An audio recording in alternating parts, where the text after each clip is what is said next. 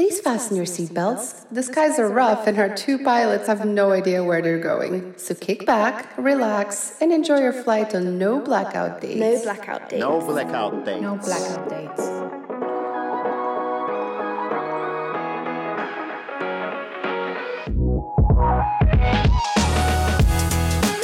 What's up, guys? Welcome to a very special bonus episode of No Blackout Dates.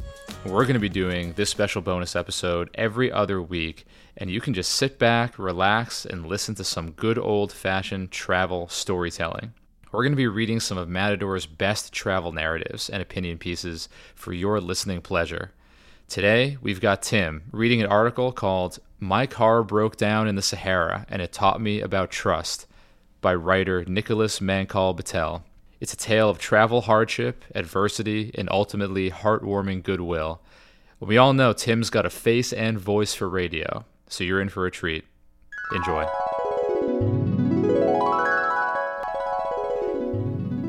It's about 250 kilometers from Merzouga, a popular tourist destination in the Sahara Desert on the Moroccan side of the Algerian border, to Boumin Dades, a town in the middle of Morocco with a lovely little hotel. The drive takes about 4 hours. Somewhere around hour 1, 188 kilometers away from the hotel where we had a reservation, 400 kilometers from the nearest major city, and an unknown distance from the nearest English speaker, our car started to break down. On a bleak stretch of Moroccan desert road, my girlfriend and I suddenly felt very alone. We received the first warning about 30 minutes after I accidentally drove into the middle of a market in Rissani, where the locals stared in disbelief as a stupid American tried to extricate a flashy new Peugeot from the produce stalls and crowds of camels.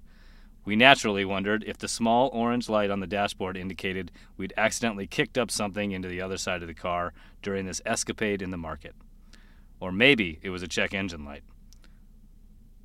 Maybe the windshield wiper fluid was low, admittedly unlikely in the desert.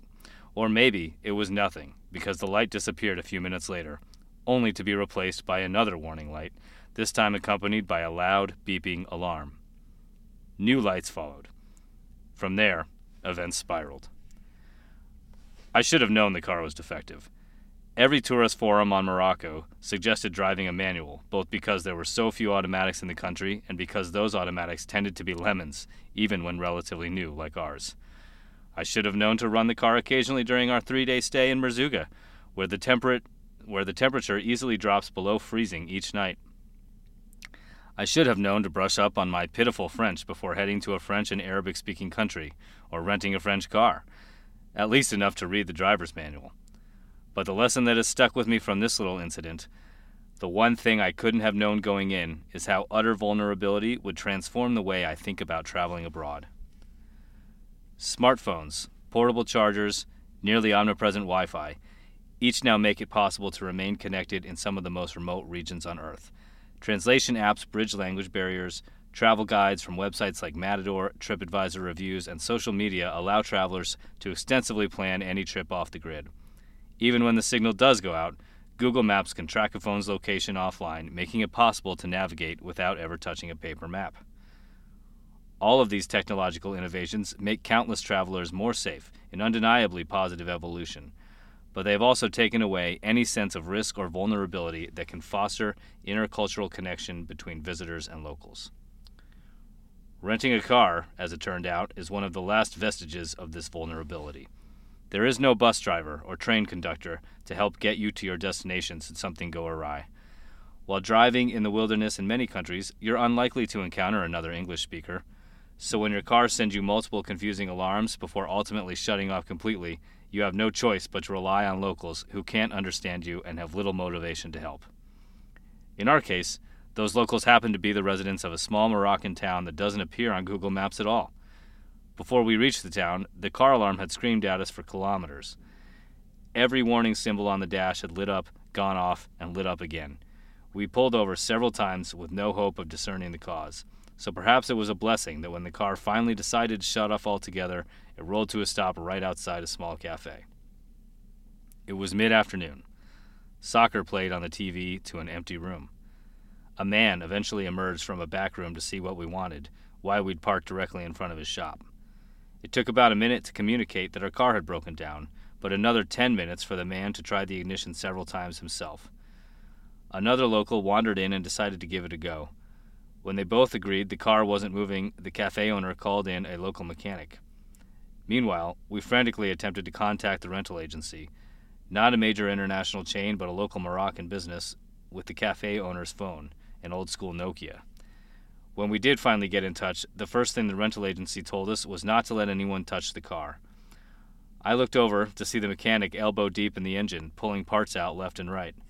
By this point, half the town had gathered to watch the scene unfold.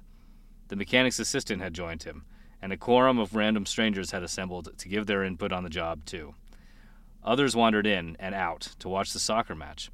Pretty much all agreed, and told us in French and Arabic that we should not have rented an automatic car. Everyone knows their trash. Several hours and a lot of stress later, we learned through broken French and gesticulation that the car would run if we replaced a few parts and poured water into the radiator every 100 kilometers. The cafe owner helped the mechanic run up a bill for the parts, and he added a few massive water bottles to the bill so we could cool off the engine as we drove. He smiled as he handed over his handwritten check. The total came to about $25.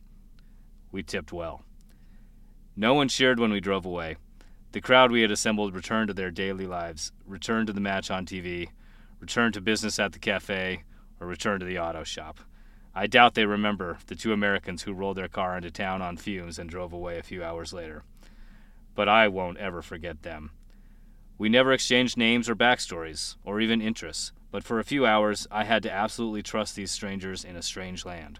Without digital aid, without language skills, and without any other recourse, I felt a genuine connection to my hosts, whether they cared or not. Thanks for listening to No Blackout Dates. Make sure to subscribe on Apple, Spotify, or wherever you get your podcasts. Leave us, of course, a 5-star review. And if for some reason you want to follow what we're up to, I'm EvanFlow_ on Instagram, and he's TimWinger1. Also, a big shout out and thanks to our producer Alex Halke, executive producer Katie Hetrick, our email marketing guru Kelsey Wilking, the Matador social crew, and everyone else on the team who puts up with us on a daily basis. We'll see you guys next week.